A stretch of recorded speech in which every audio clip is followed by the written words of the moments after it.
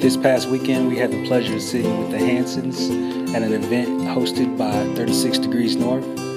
They just talked a little bit about their experiences on the road, music life, and what it really means to be in this new digital age. So check it out, comment below, let us know what you think, and as always, I got 5 on it. All right, well, we are excited you guys are here. I think that, I'm going to put my coffee down. There we go.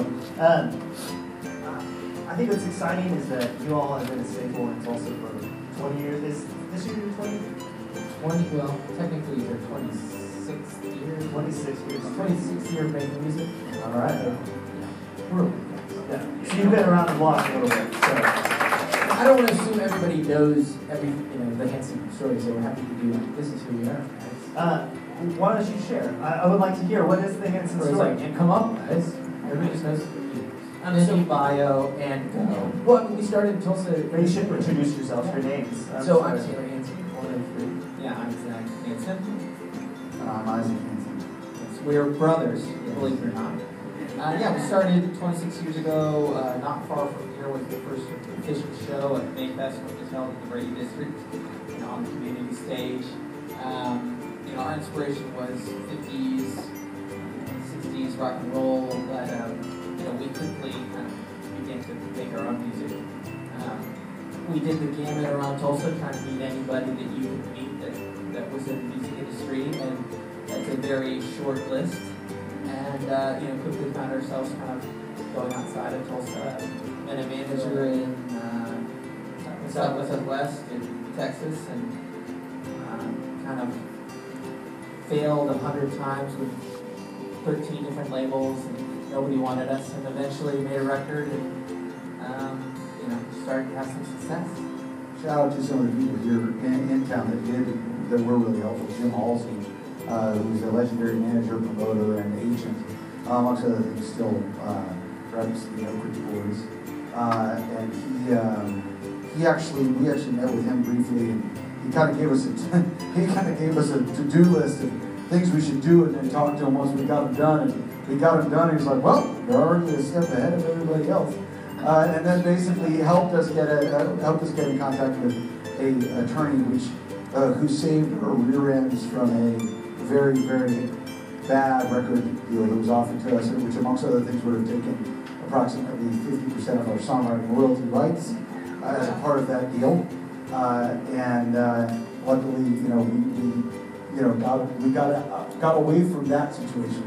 But I mean, just the thing of kind of getting out there and being willing to kind of hustle around, I think, is an important part of that.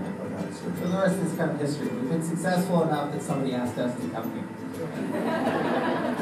A block away from our office. A block away from our office. All right, we're going to grab some more batteries for that, and the batteries died in the mic. So, you guys have been around 26 years. This seems like a dumb question. How has the music industry changed? What have been the biggest things you've seen about change from when you started out to where things are now? Yeah, I think the biggest thing we all see is the way we consume music, right? It's as a commodity, it's consumed in mass on the internet, but when we started, it was still at the end of cassettes, and still at the end of sort of analog music, recording records on 2-inch tape. Our first record, when we would do things on the computer, we bring in basically like a hunchback. Let's get the computer guy. A great example would be how these businesses change. Would be how many people have bought a record in the last, any physical music in the last year. I was going to say this is probably a bad group for that.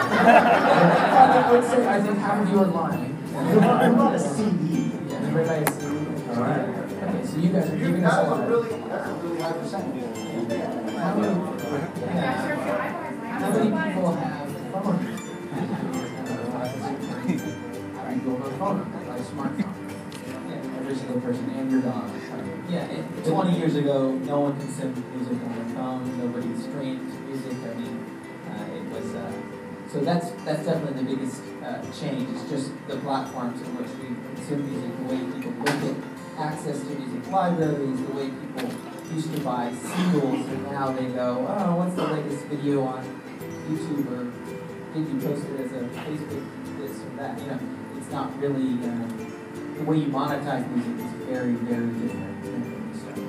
And the biggest principle of that is that the audience got a voice. And the audience is able to begin to talk back. And the change, if you look, you get down to the details of it, but really, what happened with technology was it caused there to be a direct relationship between a creator and the consumer. And that wasn't through TV, print, or even radio. And I mean, that gatekeeper culture changing is that principle is the fundamental change. And then all of the things that come from it is all are extensions of that idea, essentially. So let's play off that a little bit. And how does it change now how you connect with your fans? Like how do you do that at a scale and also at this personal level? Well, anybody section musician in here? I'm sorry. See, that's why you're already doing you bought your own records. It doesn't come to. So we were in a string creation. One, we started off really young, at a level where it's like people were kind of like, you have a problem, right? We don't trust you that you're writing your own music, right? But what was amazing about that is when we broke, and this is to answer your question, when we broke, we were all of the 12 and 14 and 13-year-olds and 15-year-olds were all discovering their email addresses and their new candy. Like, oh my God, this is like, I don't have to have anyone tell me why this is really cool. I'm going to jump onto it. Whereas everybody above us was grappling with how to hold on to the industry that was forming. So what we did is we immediately were talking directly to our audience before that was really a thing. And before social media had formed into a construct, it was just forums and a website to go to. As an example, when our first record actually broke, the Hanson website was the #2 music website on the internet, period. So it was MTV and it was Hanson. And because of that, it was all about the relationship with the It still is that way, guys. And so what we saw there was, it was almost like we saw something that no one else could even see they wanted to see, which was that we didn't have to go through the outside channels to talk to our audience. And so once the shit started getting thin and the label started, so the largest record company merger in history at the time was Spy Radio Universal merged in 1999. So we started off in indie records, built a local fan base, got turned by everyone, got signed, like Zach said, had a breakout on our first record, which nobody ever gets, right? So we're kind of, this is amazing. So we're something the label doesn't want to lose, so they don't drop us. We're kind of like, we wish you would drop us, because we know we have an audience, and now we're going to get merged with a huge company.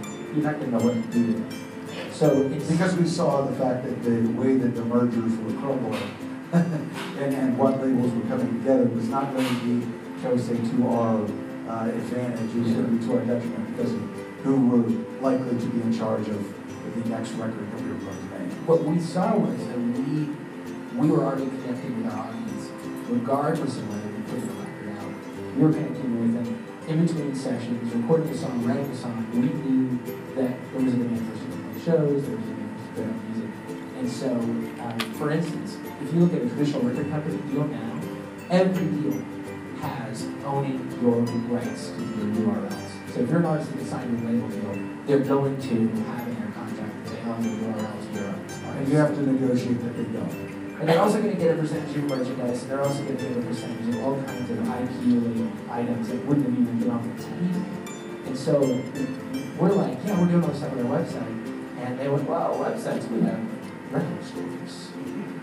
And so when we decided to start the label, the relationship we saw, we had that direct relationship. And didn't mean that meant guaranteed hits. It meant that we could find our own success in building that relationship with the audience and developing that directly. So what made you think, it was in the early days of people, kind of the gold rush of registering URLs. What was it? What your idea? Was it a manager? What? I mean, whose idea We was still it? don't have Hanson. Really? Yeah. It's a Ford concrete company. Yeah. Yeah. Yeah. You guys chose the wrong business. No, Should have gone to concrete. it is interesting. We'd probably be way more successful if we use concrete on everything. Yeah, it's interesting because it was a time when everyone, it was sort of the wild, wild west of URLs, people buying 1,000 things, thinking that someone one day might want it. You know, maybe one day Microsoft is going to be, they're not a good example, but they're like, hey, maybe we should have Microsoft.com. And some dude in a closet somewhere in his mom's basement already bought that for $1 billion. Yeah, it was a billionaire, yeah. You know, the thing was we did have some, it was interesting, we had some guys who would have been like 5 or 10 years older than us that were friends who were like, hey, do you know about the internet? Like, you should do this. And we kind of went, huh, that's pretty cool. Yeah, okay, sure. You know, help set it up. And, you know, it was like our next door neighbor set up our first website. Like the guy who lived on 17th Street down, you know, he runs like a drama company in Oklahoma City now, but he set up a cult and sent line Nerds. Yes. Now, now that's why 36 Roots Org exists. That's what we do. Nerds rule the world. That's right.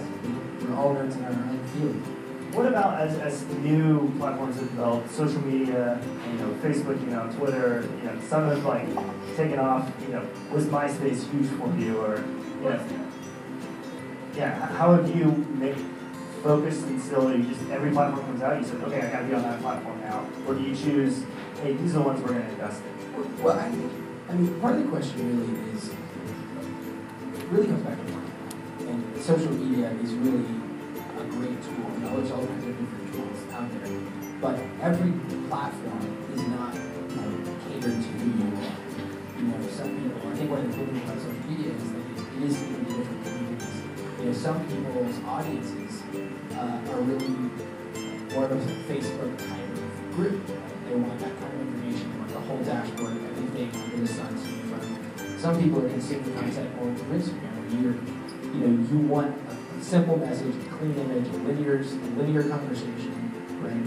And so, first of all, I think it doesn't really matter what the technology is. It starts with knowing you. And I think we definitely do not take advantage of every social media platform to the max that could be done by everybody out in the world, but we figured out how to cultivate a relationship, and we've always been content first. And that's the way we've used social media. We try to start with, we can't possibly be following every trend.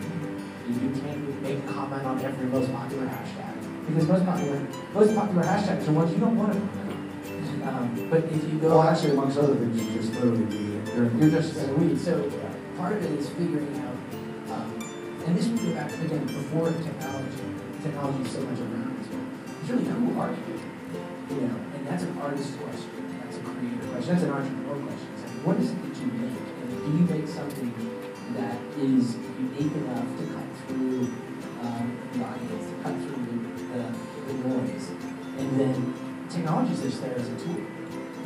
Well, and I think there's an important distinction because of, so we're talking about this conversation of, we were lucky that we sort of came upon the internet and were successful as a band, as a sort of global brand, before there was MySpace, or Facebook, or Twitter, or Instagram, or Periscope, or whatever the next one is, right?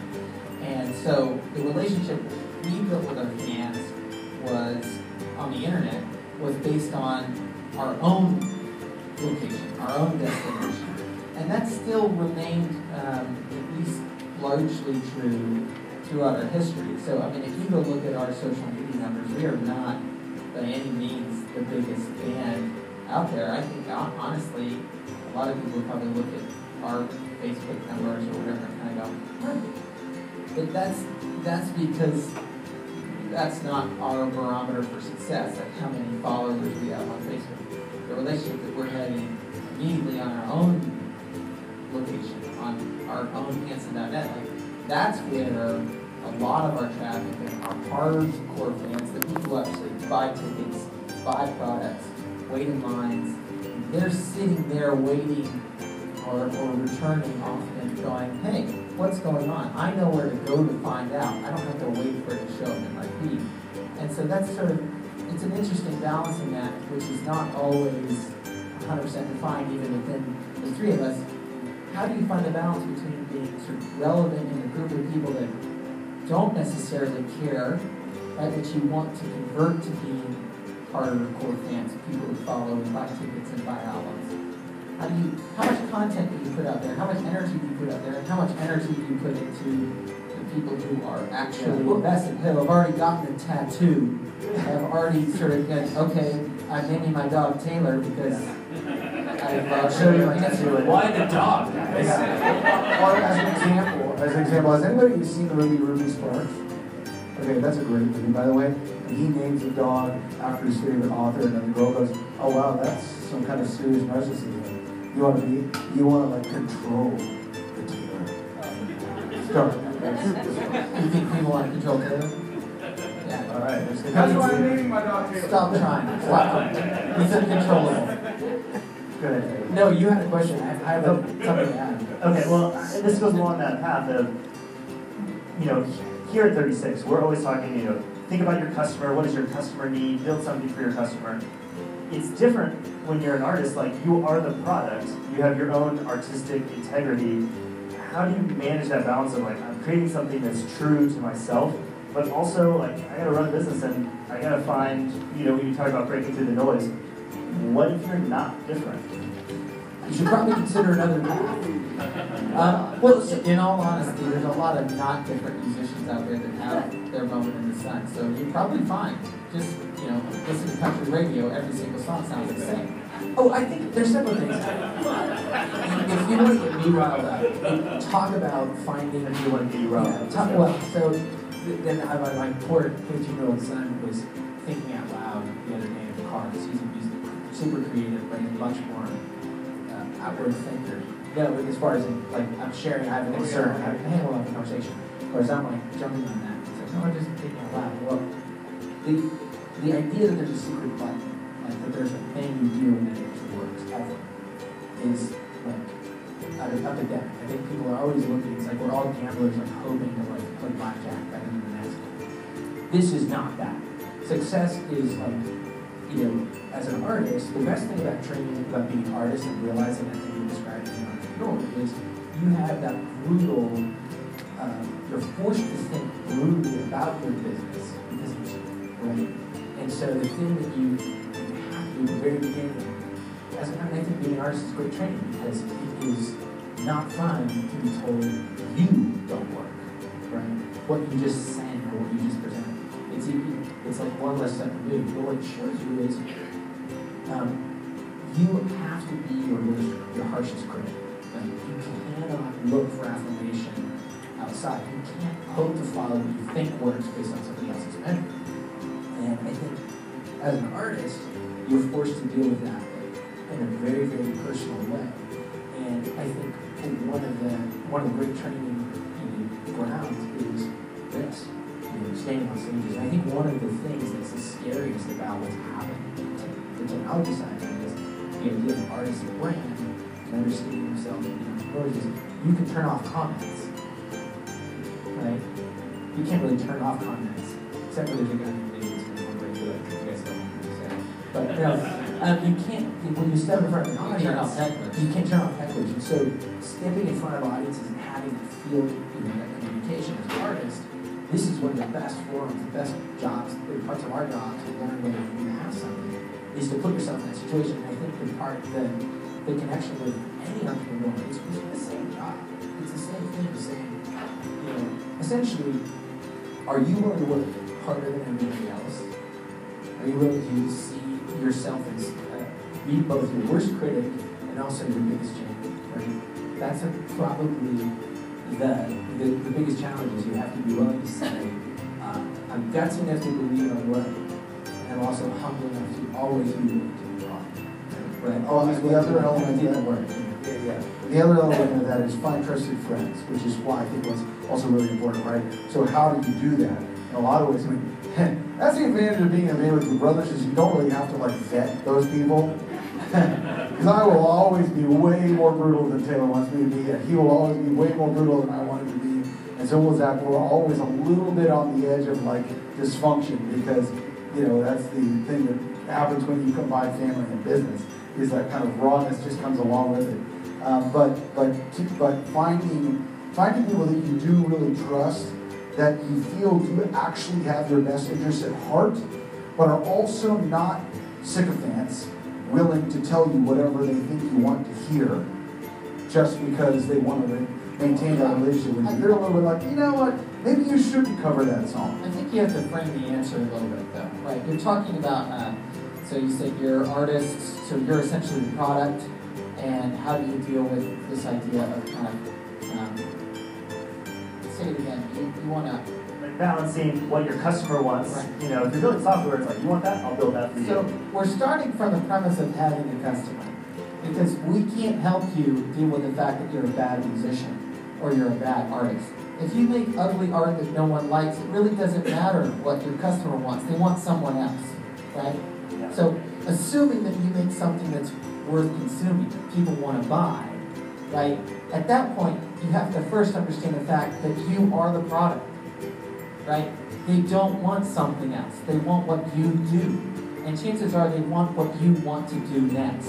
So the question is, can you find a group of people that will help you broadcast that message? Like, they've already said they want you. You're the product. It's your brain that thought up the cartoon. It's your brain that thought up the song. It's your brain that thought up the movie, right? So you know what the next movie is you want to write, and you should keep writing the same movie until you get bored of it and want to write something else, right? But the key is trying to find a group of people that get who you are and get who that audience is who's already bought into you. I think what people often do is they look at the most successful person in the room and they go, hey, you were successful. Help me be more successful. And that guy goes, I think you should change your shirt color and shave your beard. And you go, that's great.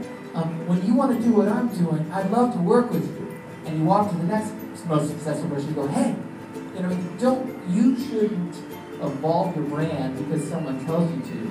You should know your fan base, they like who you are, and you should give them what they want, which is you. Narcissism, everyone. It's embrace narcissism. Just don't fear it. Just be like, I'm awesome, and just go with that.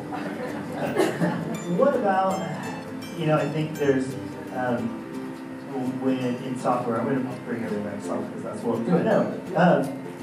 There's the idea that you should never show the product to your friends and family because they're going to be, oh, that's nice. That's really good. What did you guys do to go, like, these early shows of going and playing in front of people who are going to give you the thumbs up or thumbs down? How do you know when you really have that customer base, or is it just like, yeah, these are all, friends of friends or people like that? Honestly, that's a really hard question because I would think your family should tell you whether it's good. Maybe that's a disadvantage. I mean, our parents are way more harsh. So realizing, first of all, the step of realizing, like, okay, if you're in a situation where the people around you are not thinking of, they're hearing your question as you, a family member. They're not hearing your question as a critic of your work. So the first part is, you gotta, what Zach is partly saying is, if you're a duck, you have, how these attributes. If you're a duck, you float. You're figure out what you're you a duck, you're made of wood. If you're made of wood, then you might be a witch. Because wait, no. Murder! Sorry. I was trying to do a really ridiculous example of, knowing who you are. I'm not telling you, never mind. Knowing who you are is the first thing. That's what he's trying to say. It's like you can't be somebody else's success. You can figure out how to be the best you. So I guess the first part is, in your scenario, okay, the people around me are going to tell me nice things because they're hearing me as a family member. So in that case, absolutely get in front of people who are judging you for your work, not because they like you. And that doesn't necessarily mean that's not your family. It just means identify people that will tell you what they think of your work because of your work. And I think that if you're willing to hear that, the question is then what are you willing to do with it, and whether you're willing to learn from it. Right? I think is Well, I think the other thing too is like, well, so for example, like Ariana Grande, really, really successful. I'm not sure whether anything that she's doing or any advice that she might be able to give would be particularly helpful to me, except for that she's doing really, really well at what she's doing, right? So it's like, You can emulate her. no, I'm pretty sure I can't emulate her. Which is the example I'm trying to say. No, but it's not that's helpful to ask successful people Right. who don't get who you are Exactly. what to do. Right, so that's the example of Zach's example. But the other thing, I would say look for empirical evidence, undeniable reality and response. And I think, and I can't, and this is why performing live is really important as a musician, and I don't know how this applies to software. But in music, the empirical evidence is when you're at a festival, whether it be Mayfest, some random honky-tonk festival, some, hip-hop festival, whatever it is, it does not matter. And you're standing up there and you're doing something, and then some people stop. And they pause for a little while, and then they leave. How long did they pause? What song was it? Why did they pause? What was it that I was doing that was valuable in that moment? Did they pause for one of my original songs? Right? Not my cover. Did they pause for the cover and stay for the original song? Did they leave halfway through the original song? No, I know you got to get a flow chart. I know, but what I'm saying is look for the examples where it's working, and ask yourself, why did that work? We often make the joke when you're playing in front of an audience that is not yours, you have to appeal to the gorilla. And what the gorilla is 4 on the floor. Boom, boom, boom. Everyone's like, yeah, even white people and black people can clap on all the beats. Sorry guys, watch the Dave Chappelle episode of music and how people respond to it. You will now understand what I mean. Okay, R&B, country music appeal to different parts of people. However, the gorilla appeals to everyone. So it's all the beats. It's all the beats. Right, when you put all the beats together. So my point being is find the things that are working that people are responding to. If people leave halfway through the original song after the cover, that is not the right original song to put after that cover. Find the original song that's working after that cover and put it there. Because guess what? You just got 6 minutes of people's time, not just 3.5 of them going, wow, they did, Rapper's Delight really well. Or they did, Inagata Devita really well, or whatever. That would be a lot of minutes. That would be a lot of minutes. You're right. That was more than 6 minutes. I apologize. Bad example. Yeah, I think just defining success is really good. When you talk about success, it's deciding what success is for you is a really big part of this whole thing. We clearly have no trouble talking. It's a problem. We'll talk on and on about thoughts and opinions, but really, it's like you have to decide what you're trying to achieve. Are you trying to, because you can discover technology, right? You can speak technology. Hey, if some customer wants it, make it. That might not actually be true, right? Because if you're talking about Steve Jobs, he invented stuff that people didn't even know they needed, right? And so you want to decide, is your business about appealing to a gap in the market that's already there and continuing to observe the marketplace, right? Maybe you're one of the best companies at providing services, and that's success for you, right? If you're an innovator, you might need a lot of capital on the front end because you're going to be the guy that risks and loses money for a long time, right? If you're an artist, Bob Dylan won a Grammy until 1997, right? Of course, then he didn't show up for his Nobel Prize winner, so he's back. But you define years and years of scar tissue. Part of what we did when we started the label is we decided that success was going to be maintaining a really strong fan base that we could tour with no matter what. Being able to have a success level that we could afford ourselves the opportunity to wake up every day and create music. Right? So our success was, at the end of the year, wasn't, did we have a #1 record? Not everybody wants to fill the stadium full of people. But when we can say, did we win this year?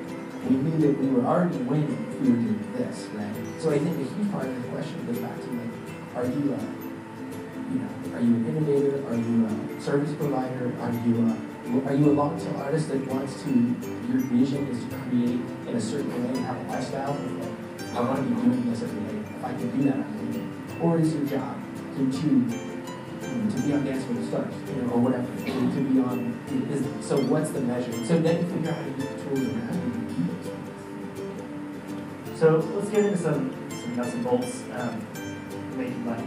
So, I've heard that the only way to make money as a musician is touring. You gotta tour, you gotta do that. Is that true?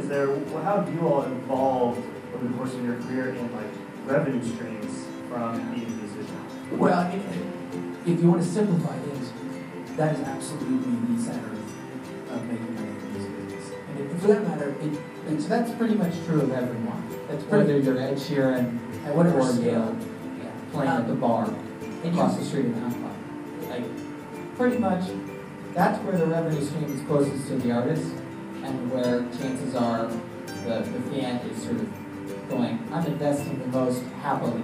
Like, they want to spend not that much on a record. They'll spend some on a t-shirt, but that has all these direct costs, but they'll spend a lot more on a concert and be happy about it and go, oh, this is a good give and take because you gave me 2 hours of direct relationship. It's an interesting question too, because we're kind of odd. We brought everything in-house. We function, Rebecca, who should have been introduced because she's a part of our team, really runs operations with us from label to touring. We act like one body that is connecting all the pieces that make our business run. We have a 360 deal with ourselves. We are ripping ourselves off seriously. We are cutting into every piece of the pie. So we're odd in that sense. Most artists, and this is changing, but most artists, part of the reason why touring is so critical is because for most artists, that's the one area where they're not paying a label, or maybe they signed a publishing deal where they took part of their songwriting and they gave away or sold a percentage of the publishing, which is actually maybe looked good on the front end, but it really doesn't pay out at the time because they gave up such a large portion of their royalties of their songs. And so the touring environment is I have something tangible. You can't download being in the same room with somebody, so there's still something very real and tangible. And most artists, maybe there's an agent that's in between both of them, but the margin is just something that has so much more growth, and there's less people in between. But for us, that is a huge one. But the other one, which if it doesn't grow, we'll continue to see the decline on our whole floor. But it is the monetizing in a healthy way of the relationship, the community that's around your art. And we've done that in several different ways. One, we realized that, so special events that are not just touring, we do destination concert in Japan. So we take people on it. Like, you're going on vacation, why not go on vacation with us? Like, why not spend 3 or 4 days? That's sounding kind of creepy. I'll share random patterns. Ready to go. Go on, go with each other. Yeah, go on vacation with each other. Go hang out with your friends and share the secrets. Delving into developing passions and craft. Like, we watched the Hot Jam Festival, which we started 5 years ago. That's an extension of the passion that we do about. But the understanding of that relationship with the audience is really, that's where the growth potential is. And so as an artist, for sure, performance is critical. And knowing the data of all of it too, I think one of the advantages that some of these, we can talk about all the disadvantages of on a monetary level of the streaming services, which are significant, unfortunately. But the advantage is potentially that you have a lot of data that you can acquire from these services. Like, for example, knowing where your highest concentration of fans might be. And that might help you book shows. Those kinds of things, that kind of data is really, really valuable. And that's where your website or Facebook or things like that can be valuable. Let's just go through, right? Okay. Streaming from Spotify and the like, the worst. Radio, not good.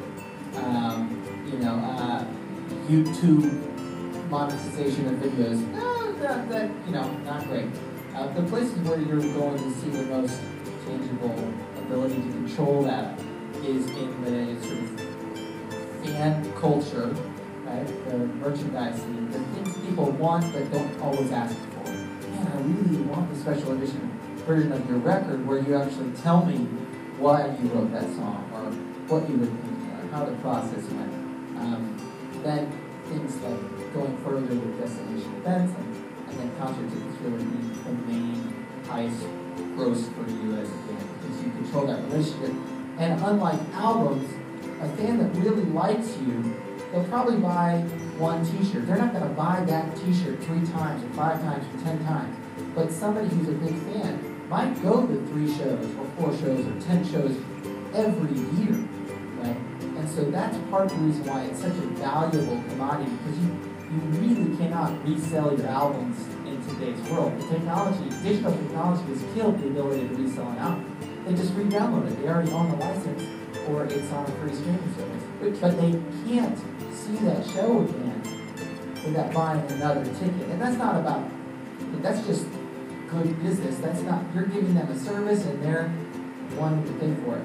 And that's, you want that experience. You want to build Star Wars type fans. People who will keep seeing bad movies for years and years and years and years until you finally just destroy the brand. You mean the last movie any of us will ever want to see? Yeah. You mean the death of Star Wars? Yes, that one. Yeah. The Star Wars? Wait. You're in Nerd Central here. Just be careful. And you're wearing a cell. Well, then you should know. Nobody here's going to out-nerd me. Yeah. I actually swim in a nerd swimming pool. I mean, we're going to come back to this thing, which is that none of the strategies really make much sense. It's great to study them, but you have to start with understanding what your objective is, right? And so yeah, touring, for instance, is absolutely categorically the largest source of revenue for music creating community as a whole. But that doesn't mean that's true proportionately for all artists. Some artists figure out that their relationship is driven by another form. And what part of what he's referring to is a lot of it is realizing there's a community that's much bigger than you. We're all fans. We're fans of something. And it's figuring out how to find the people that share that. So that you can give them an excuse to hang out. In some cases it's like a car show. You take a bunch of car fans. They're all hanging out because they all share that love.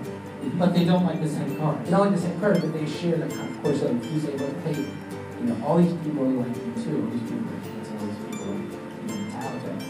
Metallica is giving all of those people an excuse to go share their love of something, right?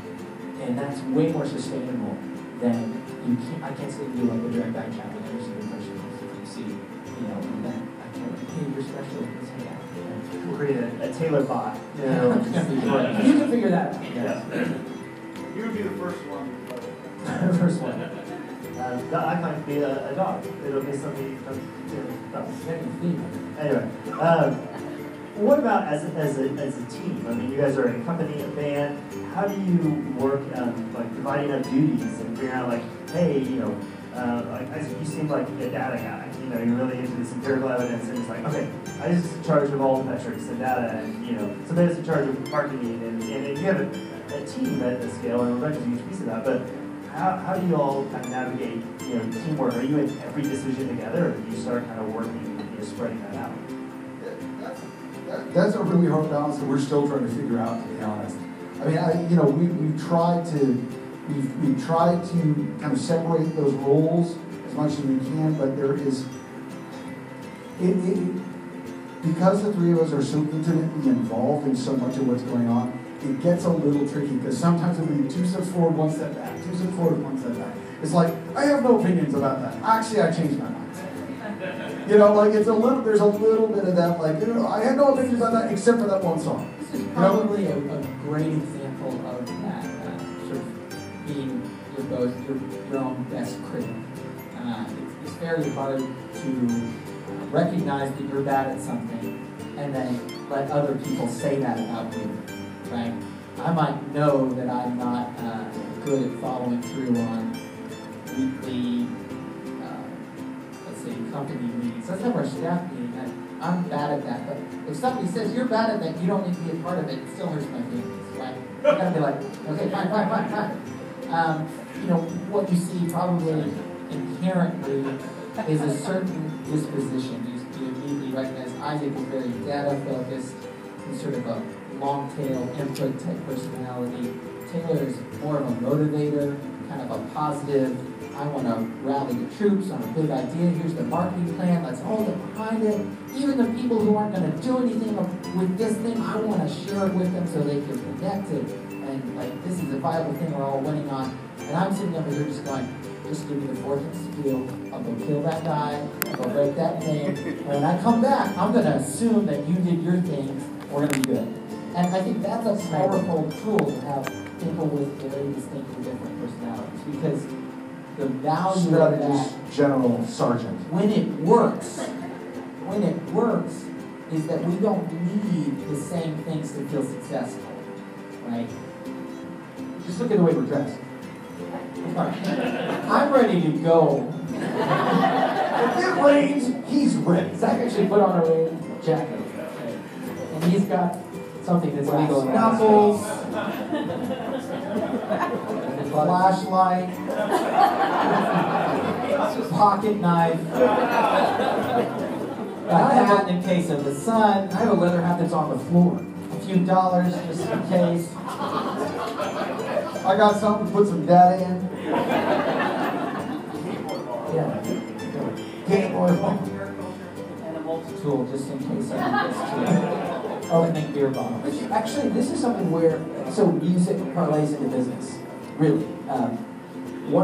Yeah. Oh, that's your role? He's the guy that says you're losing money. When you join our team. No,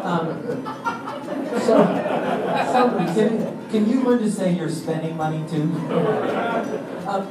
one of the things that a good producer does with we said a lot of musicians. I don't know if anybody has had the painful but then productive experience of really working with somebody in a producer role that gains your trust. We have a phrase that came out of working with a good friend, Brett, which is deconstruction is only good with friends. Deconstruction is only good among friends. So you have to become trusted or to give deconstructive advice, breaking it down. But learning that, as a musician, you learn as you go through that you have drummers, you have guitar players, you have singers, you have people playing these collaborative roles that together create a sound, right? Everybody can't play the guitar riff. Everybody can't play.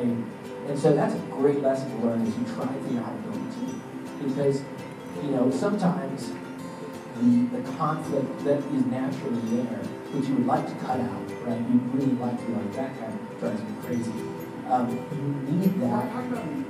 Yeah. You need that because some people are more motivated than others to do certain things. Some people are more interested in this aspect. But when you have just a band, we're doing this whole series of shows with orchestras, which is really, really amazing. We spent 2.5 years working on it.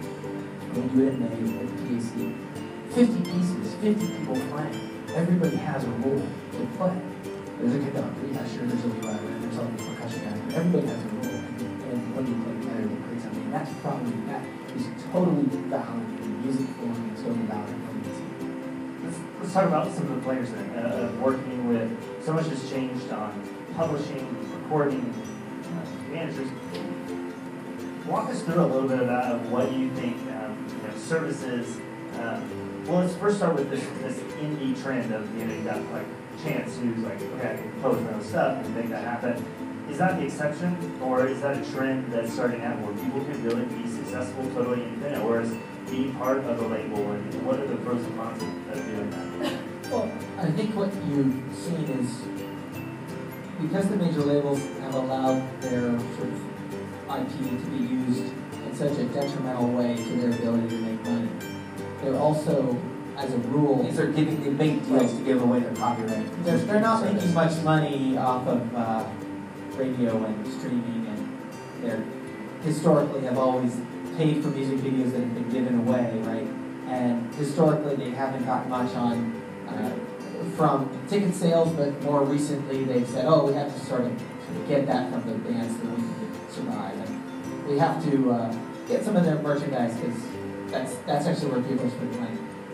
What you're seeing, I think, as a whole, is labels want you to be more successful before they want to take any risk on you. And so it is an interesting dynamic where you could reach a point of near viability as an independent artist before they really want to give you any meaningful money to promote you to be a mainstream And then why do you need success. them? And then why do you need them? And they also want to sell you services that they may or may not be using for your benefit, right?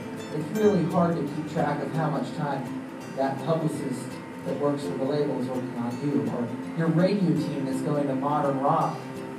Are they really selling my record, or are they just hoping somebody wants to play it and then taking sort of the credit for it when it happens? Because they're working 10 records at the same time. I think one of the things, I mean, he's exactly right, but to sort of crystallize it, I don't know how familiar you are with what roles traditionally are in music business. I am not. Okay, well, so traditionally you have an artist, right, that creates something. If you're a writer, you have a revenue stream, which is your songwriting royalties, and you're going to get paid through additional fees through what you sell, through what gets played on the air, and through, there's a whole collection agencies, ASCAP and BMI, which collect through all, and it's like they collect ancillary things. Like when you hear something played through, in the Walgreens, there's whole networks of collection services that are grabbing these little tiny pieces of revenue. They've been established over the years. So managers are essentially traditionally sitting there with the artist, getting a little piece of everything an artist might get part of. And the traditional role was sort of like, everybody else is going to screw you. So let's figure out how to get as much out of the other guys that we know we're going to screw. So the label is going to try and control our brand and give us as bad a deal as possible. And the radio guys are going to get what we want for free, so they're going to try and screw us. Everybody's going to try and screw us. So our culture is, we're going to screw them first. Right? And so that means it's getting as large of advances as possible. Whether it's for publishing, whether it's for a record deal. It sounds cynical, but it's really not. It's fun. It's kind of funny to say it that way, but I mean, just what I mean is traditionally when there was more clear sources, like there's TV, there's radio, there's physical copies, there's concerts, a manager would get in there to protect the artist, almost a defensive posture, like quick, everybody's going to come at us. And so, but there was this idea that you had this necessary relationship with people that were inherently lie to you, not pay you, and so you took whatever you could get on the front end. And the difference, what happened with technology is, it's almost like everybody's, the curtain dropped down and you could see potentially where the dollars are going out, who was buying it, and now you couldn't protect, you couldn't have that role. But most artists have still bought into, because it's been told by the powers that be, that they still need this culture of defensive posture, take what you can while you can, and everybody's out to get it. Right? And in a way, that may still be true, but the paradigm shift is that content creators now actually have the power, right? You actually have the thing, right?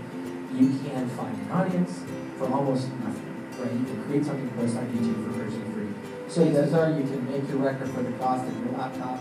yeah, and so the paradigm shift, the challenge, and the biggest, I would say the event of our age, if I can be that little, is artists. It's like the AI that suddenly realizes they're an AI and they don't want to be. Artists are like robots that haven't realized that they are like, we want to be real boys, right? We want to. Pinocchio's like, I want to be a real boy. We're still like, no, Geppetto's got strings or whatever. So we are in a position where we could say, actually, we don't need those other forms. It doesn't mean you don't have it. It doesn't mean you don't need to work with a publicist to help you crystallize your message. It doesn't mean you don't need an editor. So what services are, or what's worth paying for versus like, screw it, I'm gonna do it myself? Well, I mean, I think the right manager is somebody that is in it with you and risks and wins and loses when you win and lose. And so I think finding that is really something to think about it, because it's about somebody that's actually if you don't go make money on tour, you shouldn't make money either, right? They're actually there to help you build that path. And the other thing is really Because they shouldn't get the money on the gross end, they should, or at least if they are getting a commission on the gross, it shouldn't be until after the net.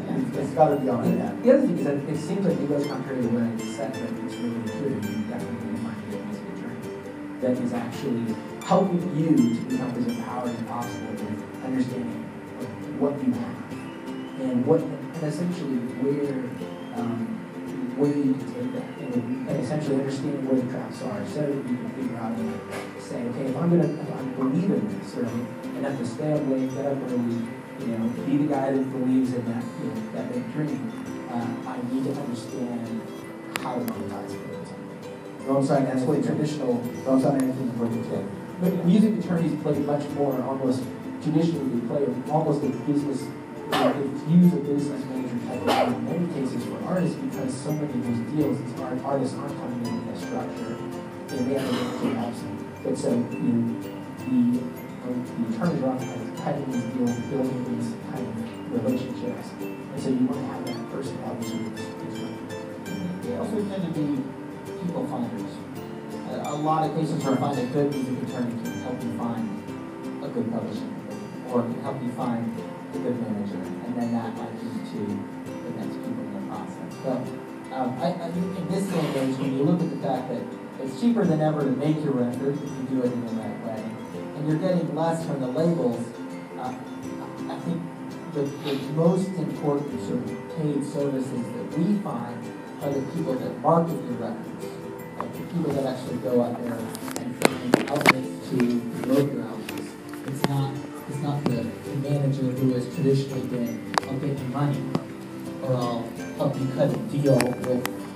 It's really the people that say, I'll help you get your record in front of Rolling Stone, or a feature on NPR, or a Washington Post, whatever that is. Those are the most important people. The people that help you sort of deal with the metrics of the internet go, I know you don't want to play the every single view thing, but here's how we make the most of the views you want to get. So, now that you guys have been doing this for 26 years, okay, I'm asking you to be a little vulnerable here. But what's something from a business standpoint that you would do differently? That you look back and you're like, that was fine, I wish we had done better, or that was terrible, I would never do that again. What would you do? We would make Pokemon custom combinations. Yeah. So that was an attempted joke. Yeah. You found some sort of void where the people were either too old to know what Tamagotchi were or too young. Sorry. I think there was a key moment, I think, of during their second record, where because we were fiercely independent as an ideology, right? It's that Oklahoma, Kansas farmer that just like, I just go out and till the soil till it works. There was a particular moment where you guys do some tilling? We didn't realize we had really vested management when we started out, but we didn't realize that they weren't reading the room the way they should have. And so I think of a moment when the president of our label at that time was Leo Cohen, and he said, I want you to do this TV show. And it was with an artist that I'll not name, but it was something we very specifically did not want association with. It's like completely the wrong kind of music, completely hammers in kind of as a band that, particularly when I was about 12, was trying to say, look, listen to the music. It's not important that I'm 12. It's important that I wrote a song about life and loss, right? This was the wrong kind of thing.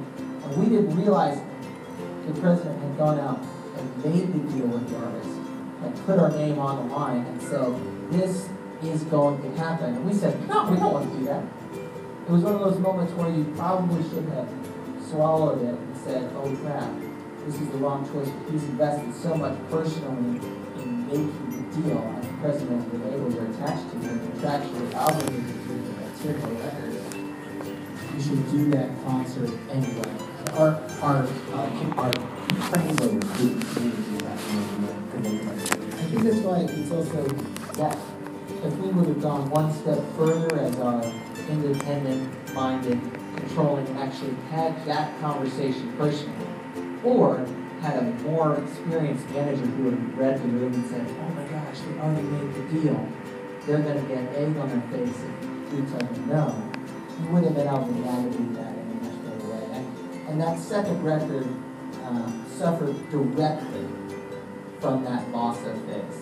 It almost immediately was like, yep, sorry. Oh shit, that's what just happened. Yeah, exactly. Then, fast forward probably, 4 to 6 weeks later and having conversations about doing solo records and things like that. We're like, wait, what? What do you want us to do? Rap. And of course, being a classic, fiercely independent guys that we were, we're like, you know what? You can go take that idea and shove it up your... Yeah. Is that vulnerable enough? That was very vulnerable. Tears. No tears yet. So we're going to either tears or yelling before this is over. So what would you say to a fledgling musician who's out there in the crowd now and saying, okay, I'm just waiting for my big break, breaking through. What advice would you give them from a business standpoint, thinking about what can they be doing now to set themselves up for success? I have a couple of very specific things that I think would be wise to do, because what we talked about up here so far has a lot to do with, there's a lot of theory involved in that, and it's fine, but I think that I think you have to ask yourself, why are you doing this? You do have to start with why, and there's a book called that by Simon Sinek, and I recommend you read it. The other book I recommend you read is Friction, Passion Brands in the Age of Disruption. It was a really good book. It was written by, again, his last name is Jeff Rosenblum, I think. The book is really pretty. For this name. Jeff Rosenblum. Exactly. It's a very beautiful book, and it's actually well laid out in explaining what I think is at the core of what Tay, Zach, and I have been saying so far, which is developing an understanding of that kind of the artist and or brand relationship with your fans and or your consumers, which is that look, first and foremost, you have to say to yourself, I am not playing for the critics. I am playing for the fans. Who are my fans? What is it that they like about me? How can I do that as loud and as often as possible? What does that look like? I.e., I'm playing the show and they stop. What does that mean? What is it about that song or that moment that's valuable? Chase that. Finding those pieces of information that are going to help you to guide. And unfortunately, if you're not getting some of that feedback, the unfortunate reality may be this is not the job for you. But if you are getting some of it, if you're seeing, it's possible that you might be the greatest singer in the world, but a horrible songwriter. It is absolutely 100% possible that is just the curse you have. Or you might be the greatest guitar player since Jimi Hendrix, but you have a horrible band, and you don't have the right songs that can support that skill set. So it's about finding the data points that are allowing you and when I say data points, I don't mean it in like, I'm meaning it in the technical sense.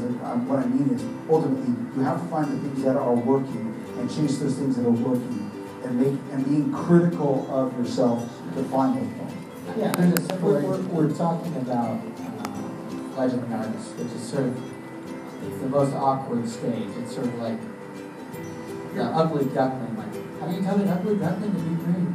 Well, don't get the makeup on. And it's like, no, the duckling's just kind of become swan. But to whatever extent that is, our method of becoming a swan was to do everything, like literally sing everywhere. Anyone you meet, tell them you're a singer and offer to sing to them. We literally, when we were starting out in Tulsa, if we were in Pizza Hut eating dinner, someone was like, oh, you're a band. I'm not joking at all. We would go, yes, you want to hear something? And we would sing. And that kind of attitude... You got kicked out of a lot of pizza places. I'm not saying that that will work for everyone, but at least our method was to sing everywhere, to become known for being singers, to become known for somebody who will do it. A national anthem? You need a national anthem? We'll sing the national anthem. You need somebody to sing a hymn at your funeral? Yeah, we got it. You need somebody to... And I don't mean be goofy, but I mean literally, you cannot be bashful and you cannot be kind of particular. One of the worst things in the world is people who have not done anything, who are worried about destroying their precious nothing. Like, oh, this is my art. It's like, grow up, go make some more art, do it again. Because the way you're going to become good is by doing it a million times. I mean, it's just not, it's not precious. Art is not precious. It's sort of about the emotion and the experience. And so, do it.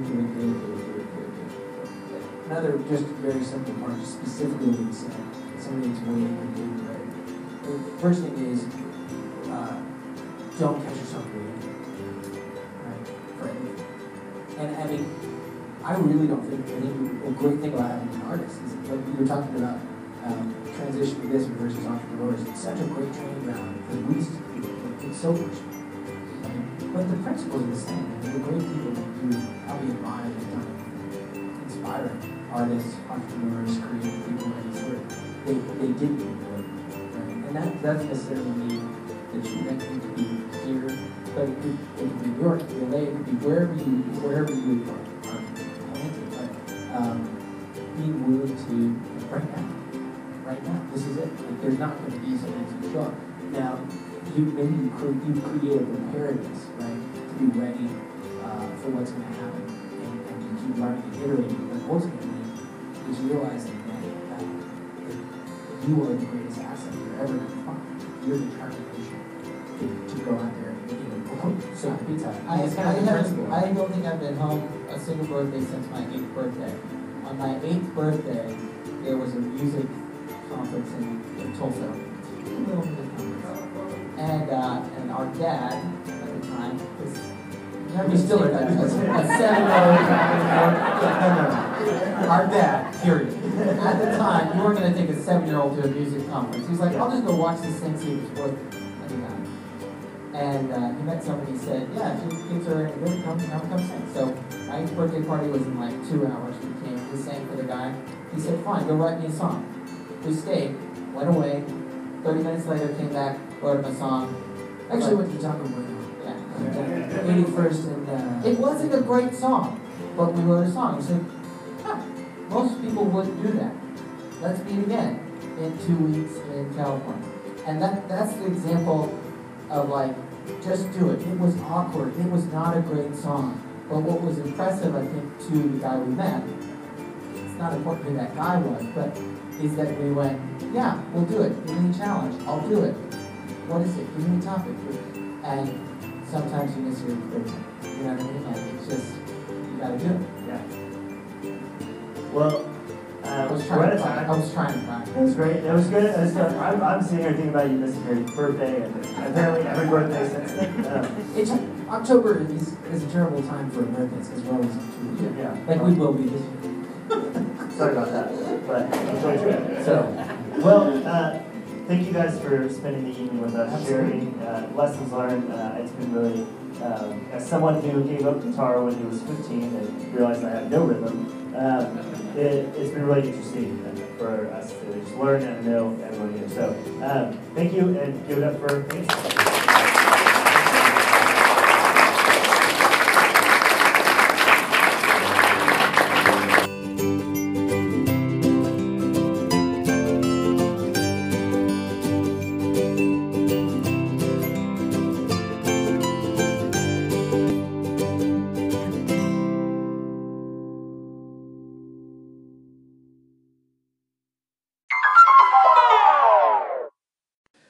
This is Ando with Tulsa Lines, and you're listening to Tulsa Lines, I Got 5 on it.